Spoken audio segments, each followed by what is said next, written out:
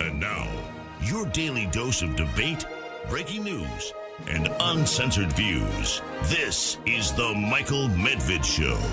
And another great day in this greatest nation on God's green earth, a great nation despite the fact that there is great anguish over the prospect that there will be only two choices for president, either Joe Biden, who would be 81 years old at the time of his new inauguration, and Donald Trump. Donald Trump would be 78 years old, maybe 79 by the time of his inauguration. In any event, there's now evidence, and there are voices in the press, in the Wall Street Journal, and the Washington Examiner, elsewhere, saying, no, it will not be down to those two. Why not? Well, Daniel Henninger in the Wall Street Journal says because the Democratic Party, which still operates like an old-fashioned political party looking out for its own welfare, will never allow Joe Biden to be their standard bearer this time. So what's going to happen with that? We will get to that. It's a fascinating column called The Stupid Party versus the Evil Party. We will get to that on the Michael Medved Show. We'll also be speaking to David Frum, who is a former speechwriter for President Bush, a prominent commentator from a conservative point of view for Atlantic Magazine right now. David Frum is against the attempt to try to strike Donald Trump's name for the ballot. It's not because he's a supporter of Trump. He's not. But he's a supporter of giving the American people the choice they want. And clearly, there are millions and millions of people. There's 74 million people who voted for President Trump the last time. And people want a chance to vote for him. And to try to use a constitutional provision, Section 3 of the 14th Amendment of the Constitution that was ratified in 1868, to use that in a bid to keep Trump's name off the ballot, as I've told you before, I think that's a disastrous move. It would move our country, yes, closer to that civil war that so many people fear. We'll be speaking to David Frum about that. We'll also be speaking to the governor of Utah, Spencer Cox, who is trying to promote as his position as the head of the National Governors Association a better way to disagree. Disagree better is his motto. What does that mean? We will get to that, speaking to Governor Cox, and we will also be speaking to one of the most important voices in the American conversation, Jason Riley. Jason has a new piece about the Biden administration trying to score partisan points based on memories, and some of them false memories, of the March on Washington some 60 years ago. And Jason insisting that the important thing for black people today is to look at what black people themselves have achieved, not to try to look at all the, quote, great things that the Democratic Party has provided as rewards to people of color. Jason Riley also coming up on the Michael Medved Show. First off, the idea that we are not, in fact, as many people feel, doomed to a Trump versus Biden race, which, again, the overwhelming majority of Americans say they don't want. According to consistent polling, over 60% of the American people say they don't want Biden to run for re-election. It's even higher than that for people who say they don't want Trump to run. They'd like to see something else. And Daniel Henninger writes in his Wonderland column, which comes out every Thursday, it's indispensable. But what he says is an overwhelming majority of the public, more than 60%, doesn't want either Joe Biden or Donald Trump to run for president. Yet the two major political parties are tumbling toward that unwanted choice. The late Washington economist Herb Stein articulated what came to be known as Stein's Law. If something cannot go on forever, it will stop. That's my belief about this election. Biden versus Trump is unthinkable. Therefore, it won't happen. I'll put it this way. The party that nominates someone other than these two will win the decisive votes of independents and will win the election. The Republicans look locked into their forget the independents choice. I don't think the Democrats are. It is difficult to disagree with the assumption that the multiple prosecutions are ensuring Mr. Trump's nomination by the Republican Party. Virtually every event related to the four indictments ratchets up the Republican rage meter another several points for the former president. You know that Trump mugshot was worth millions the moment you saw it.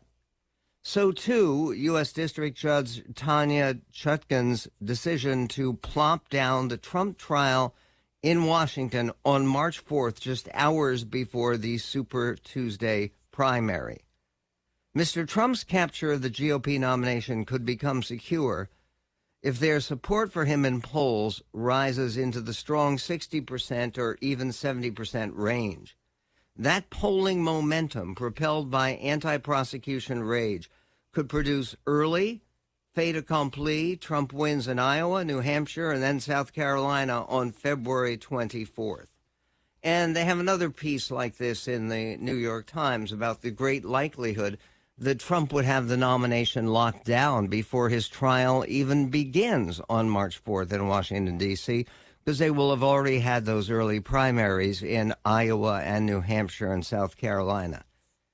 Once Democrats conclude the Republican Party has arrived at a point of no return on a Trump candidacy, it will be time for another Clyburn moment. Now, what does Henninger mean by a Clyburn moment? He says ahead of the February 2020 Democratic primary in South Carolina, Representative Jim Clyburn, reflecting the Democratic establishment consensus, pulled the plug on then front-runner Senator Bernie Sanders as unelectable in a general election and endorsed Joe Biden. To win in 2024, they will pull the plug on Joe Biden.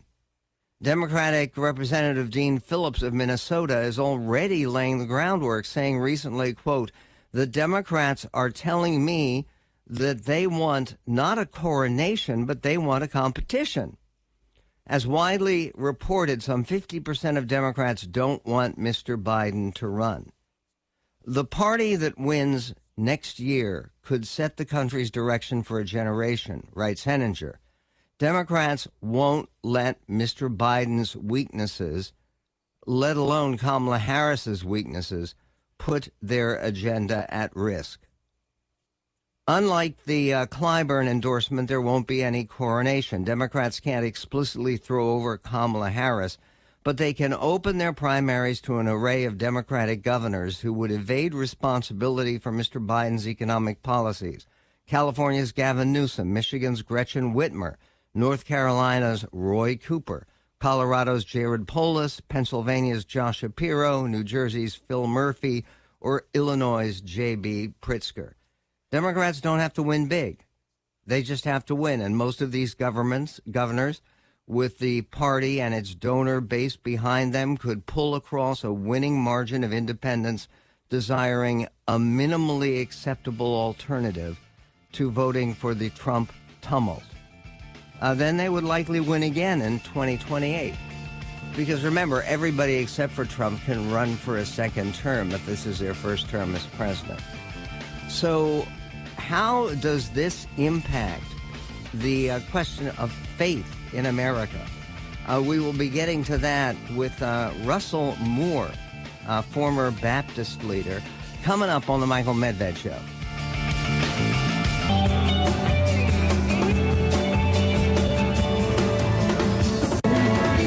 And on on the Michael Medved show, talking about the idea that Daniel Henninger puts forward. And he puts forward the idea that he thinks that the Democrats are more likely to win this election because they're more likely to actually have the discipline and the determination to dump their front runner. Their front runner is the incumbent president, whose name is Joe Biden. And a lot of people believe that once you're an incumbent president, you have so many levers of power that even if all of the political bosses in the Democratic Party decide no more Biden, they are going to have a tough time. What are they going to replace him with? Robert Kennedy Jr. right now, who, along with Marianne Williamson, who's been a guest on this show, are the only people running against Joe Biden. And no, I don't think Robert Kennedy is going to be the nominee. What Daniel Henninger thinks is they're going to open the nomination up. There will be one of the prominent Democratic governors, probably Gretchen Whitmer or Gavin Newsom or someone of that nature. And it'll be that individual against President Trump, who is overwhelmingly likely, according to most prognosticators and pollsters, to win the Republican nomination. Today, Trump continued to issue dozens, literally dozens, of videos on Truth Social. And he also overcame or responded to some criticism that he received yesterday for not saying anything about Hurricane Idalia and the victims of Hurricane Idalia. Today he had a very nice truth that he put out. It says simply, there's nothing wrong with it. He says, our hearts go out to everyone impacted by Hurricane Idalia. I urge everyone to listen to your local officials. Good. Heed all warnings and prioritize the safety of yourself and your loved ones. I've witnessed the courage, strength, and spirit of the great people of Florida many times over the years, says the former president. Together they will recover and rebuild, but in the meantime, be safe.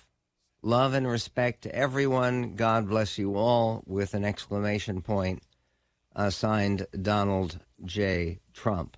Real Donald J. Trump.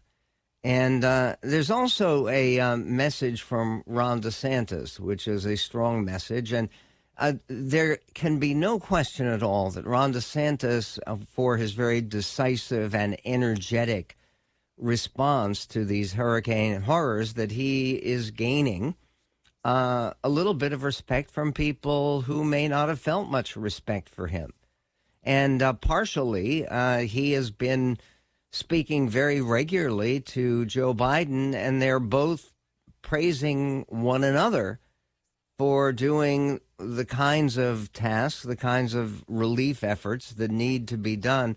Joe Biden today, earlier, had a something of a press conference, a little mini press conference over at the FEMA headquarters, where he was talking more about the plans to help people in Republican territory in Florida and Georgia and South Carolina. Is Georgia still Republican territory? Arguably it is. Certainly it is. Here was Ron DeSantis issuing a warning to potential looters that was emphatic. This is clip one. I'd also just remind potential looters that people, you never know what you're walking into. People have a right to defend their property. This part of Florida, you got a lot of advocates and some proponents of the Second Amendment. And I've seen signs in different people's yards in the past after these disasters. And I would say it's probably here. You loot, we shoot. You never know what's behind that door. If you go break into somebody's house and you're trying to loot, these are people that are going to be able to defend themselves and their families. So I would not do it. We are going to hold you accountable from a law enforcement perspective at a minimum, and it could even be worse than that, depending on what's behind that door. So let's all band together and lift people up and not try to take advantage of a difficult situation. Okay, I don't believe there has been any major reporting about major incidents of looting, certainly not yet. And that, of course, is a very good thing. Meanwhile, there is another issue that has gotten a shockingly large amount of attention. In fact, I can't believe the attention it's gotten. We talked about it on the air the other day. There was a statement by George Koob, who was director of the National Institute on Alcohol Abuse and Alcoholism. And the Dr. Koob was suggesting that the U.S. government should perhaps, not even definitively, but perhaps consider adopting Canada's recommendation for people to limit their drinking and to limit, for instance, their consumption of beer to 2 beers per week.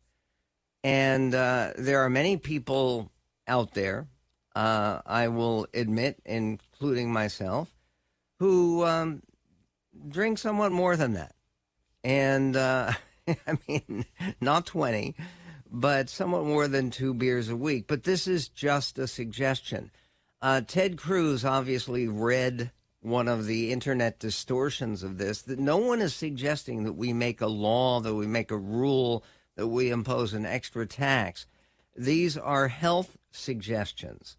And again, the American people very readily and regularly ignore health suggestions. But Ted Cruz actually got a lot of grief from out there in the Twitterverse. They don't call it that anymore. It has to be, I guess, the X-verse now, because it's X. But Ted Cruz was doing a beer segment as he was gulping beer together with Eric Bolling on Newsmax. Why the hell does Biden have an alcohol czar? We don't need czars in the United States. But number two, what is it with liberals that want to control every damn aspect of your life? Biden came in, one of the first things they wanted to do was ban gas stoves. New York State has now done that for new construction. They're trying to go after and regulate ceiling fans. I got to tell you, it's hot in Texas. We don't want to get rid of our ceiling fans. And now these idiots have come out and said, drink 2 beers a week. That's their guideline. Well, I got to tell you, if they want us to drink 2 beers a week, frankly, they can kiss my ass. Go get drunk. Okay. The cruise, it reports in Mediaite, was accompanied by a crowd of people behind him who took a synchronized swig of beer just as he did, and Bolling followed shortly thereafter. The segment made its way to X, the platform known as Twitter, where critics trashed the senator's antics as performative. And somebody sent him David Schuster. The federal government also recommends against drinking paint thinner. Can we arrange for Ted Cruz to defy that as well? How about skydiving with old unchecked parachutes, brushing teeth with sandpaper, riding in a barrel over Niagara Falls? What else? We'll get to it on the Medved Show.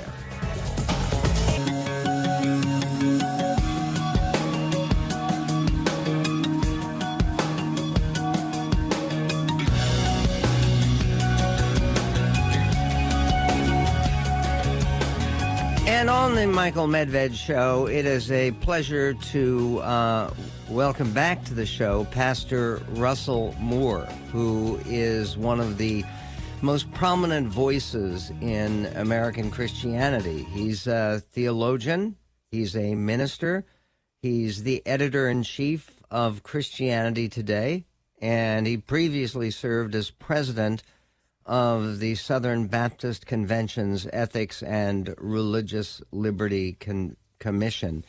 And Southern Baptist Convention for a long time has been the largest Protestant denomination in the country, second only to the Roman Catholic Church in terms of the millions of adherents. He is the author of a new book which has stirred extremely passionate reaction, because it takes the position that American evangelical Christianity has lost its way. The book is called Losing Our Religion, an altar call for evangelical America. Would I be right, Pastor Moore, in saying that this book is actually intended as an altar call, if you will, for America in general and not just for evangelicals? Yes, I think there's a sense in which the rest of the world is called to kind of listen in to what's happening in evangelical Christianity, because it's happening everywhere else as well. What's happening? What went wrong? Why are there, literally almost every day, there are new polls, surveys, statistics that indicate the retreat of faith, more and more people abandoning church membership, reduced church attendance. Why is that happening? Well, I think part of it is a general secularization of the United States, a phenomenon you've been writing and speaking about for a very long time, even before it was perceptible. And I think there were a lot of people who were saying, "Oh, that'll never be the case in America," and it is, especially if you look demographically, going down to the younger ages. But I also think that there's been a disillusionment that comes. I talk every day to people who are just at the precipice of walking out, because they've started to think, well, is the church really just politics? Or they've seen the sexual abuse cover-ups and the high-profile scandals and authoritarian pastors and so forth, and are starting to wonder, is that all there is? Which, again, is a painful question. One of the tendencies that you take aim at in the book, Losing Our Religion, the book is posted up at our website at michaelmedved.com. One of the tendencies you take aim at and believe needs to be corrected for the health of the country and the health of the faith community generally is tribalism. What's wrong with tribalism? Well, I think we've started to define our sense of belonging in terms of who we're not. And I think that you have increasingly Americans who really are proving that they're on the side that they're on by how hyperbolic and apocalyptic they can sound about the other side. And it's really created a kind of limbic response in the United States. I'm particularly concerned in the evangelical community when I start to hear people using spiritual warfare language about their neighbors and their fellow citizens. I think that's any time that we have a dehumanization of people, we're headed on a very bad trajectory. You talk about dehumanization. It's literally, for many people, demonization, isn't it? The implication being that people who are opposed to you on some very often political difference or cultural difference, people are motivated by demonic forces. Yeah, and that's often quite literally articulated in this case. And I think it's also that we've given up on even the possibility of persuasion. And some of that has to do, I think, with the fact that we've forgotten how people actually change their minds on anything. I mean, if you think of situations where you or I may have changed our minds on something, I would almost guarantee in everybody's case it didn't happen at the end of a 15 or 20-minute argument, much less for being humiliated on social media. It usually happened over a long process of kind of mulling something through. And I think that in many corners of American life, we don't even hold the possibility of that. And we also don't realize that there's also this American life as video game where one's enemies are going to be vanquished once and for all. So this is now over. The people who are opposing me have been defeated, and they're gone, which is, of course, not the way that things work in American life, nor should they. And politically, isn't that reflected in the tendency on both sides now? And it's very noisy on both sides, which is lock him up, lock her up, lock them up.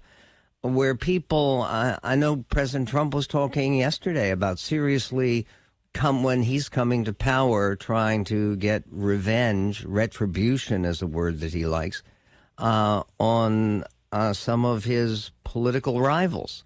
That's not really a Christian idea, is it? No, but it's something that really fits with the spirit of the age right now. Which is resentment.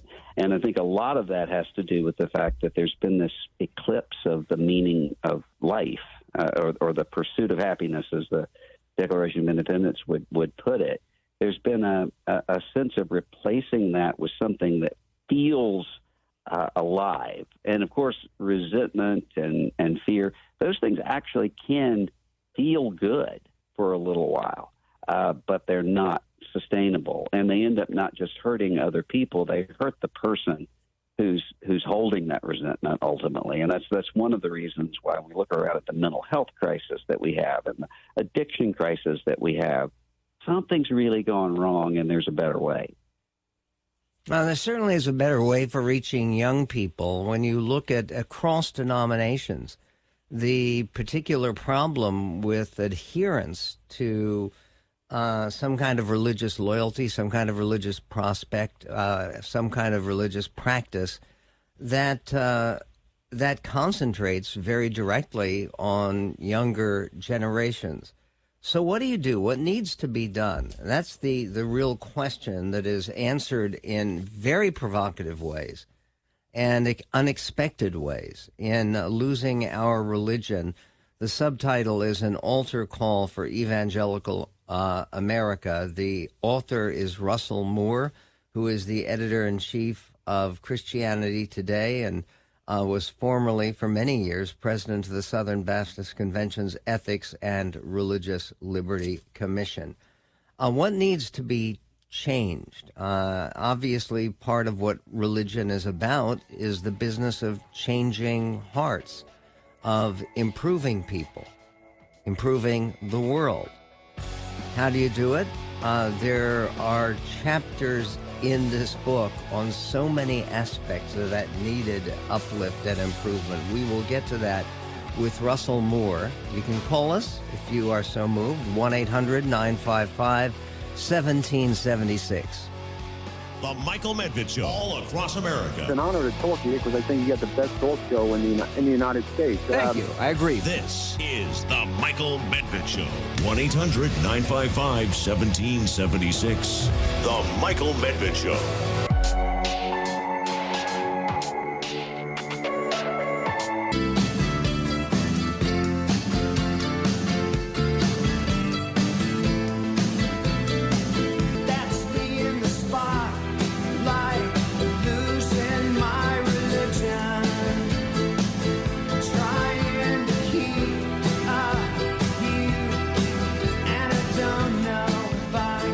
This a somewhat different view than the song. The Losing Our Religion is the name of the book. Russell Moore, Pastor Russell Moore, is the author. He is the editor of Christianity Today.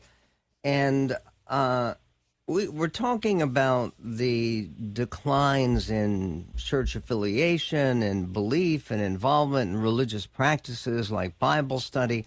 All of this seems to be in retreat, and particularly among the younger generation, which, of course, is very serious because that's the future. And one of the things that you acknowledge in the book is, yes, there is an alarming view of what's happening to faith communities across the country. But it's not everybody and it's not everywhere. There are some great successes out there in terms of revival, rejuvenation, renewal. And that's really what Christianity and what the whole Judeo-Christian tradition should be about. Russell Moore, what are some of the examples of things that are working in American religious life that can help to illuminate a path to renewal? Well, one of the things that I've seen working with reaching the next generation is to take them seriously in terms of responsibility. I think there's a mentality that sees the next generation as consumers, that we're to give religious information and give them opportunities to connect with each other and so forth, and that's certainly part of it. But I've found the places that younger people really resonate with are those places that say, we need you, and we're going to include you within the membership of the body by actually giving you responsibility and also holding you accountable to that and to teach you how to do it. And that's what I've found. I think there are a lot of older Christians particularly who think that the younger generations don't want anything to do with them. And the number one question I get asked all the time by 20-something Christians is, how do I find a mentor? It's too awkward just to walk up and say, will you mentor me? So how do I do that? They desperately want that. And the places that are taking that seriously are thriving. And how do you take that drive for a mentor more seriously? Especially when, as you recognize in the book again is called Losing Our Religion. You recognize in the book there have been abundant scandals with many churches, and it is hardly limited to evangelical churches. I mean, scandals everywhere in every denomination. But how does that comport with this need for and drive for an appropriate mentor? Well, I think it starts with having the integrity of the congregation to be honest about that. And often what happens instead is that there's institutional self-protection. And that means just kind of turning a blind eye, not honestly disclosing what's happening. Of course, as you mentioned, that's happening in almost every institution in American life. But a congregation that actually deals honestly, here are the problems that we are having or have had, that goes a long way in restoring credibility, along with here's how we're going to keep that from happening again. And often it's kind of counterintuitive. I had a pastor call me one day. They had a major scandal that they had discovered that had happened in their church. And I said, call the media and let the media know what's happening here so that the people in your community know. And he said, well, I don't want the people in my community to know that they're going to think, oh, that's that church where some bad things happen. And I said, actually, I think you'll find your community will start to trust you more if they know that you're not going to cover things up and hide them from them. And that's exactly what happened. And was there a change in personnel and a change in atmosphere at this particular institution? Well, at this church, it was something that had happened long ago in the past, but they were disclosing to the congregation and everyone else, we've discovered this happened. Here are the ways that we're going to try to make sure that never happens again. And they had people from the community who started to come into that church because they were saying, okay, they actually do see that this can be a problem. The places that are really dangerous are the places that think they're invulnerable. Nothing like that can happen to us. And so they just ignore it. That's what really gets dangerous. You talk about the culture wars, and you don't have a particularly fond view of the culture wars and the impact on actually changing, uplifting people, making them better people, better believers. What's wrong with the culture wars? Well, I think that stance shifts how we see ourselves in relation to our communities and to our neighbors. And that's especially true when it comes with a kind of lack of confidence in one's own religion, which leads to this sort of frenzied reaction to people who disagree with us on various things. And also is culture wars are easier than moral formation. It doesn't take a lot just to scream, look at my enemies. It does take a lot to cultivate the kind of personal spirituality and holiness that really is compelling to the outside world. I think that one of the most challenging chapters in the book is called Losing Our Religion. The author is Pastor Russell Moore, is the concluding chapter, which is called Losing Our Stability. And the subtitle is How Revival Can Save Us from Nostalgia. Why do we need saving, rescue from nostalgia? Well, I think that we're, and often what we can do is kind of just whitewash the past instead of seeing how revival really works, is with a repentance, and often it's with a lot of disruption and a lot of change. And I think that's what's kind of scary, is that we're at a point where things are going to have to change rather dramatically, and that's scary to a lot of people. But that's how revival works.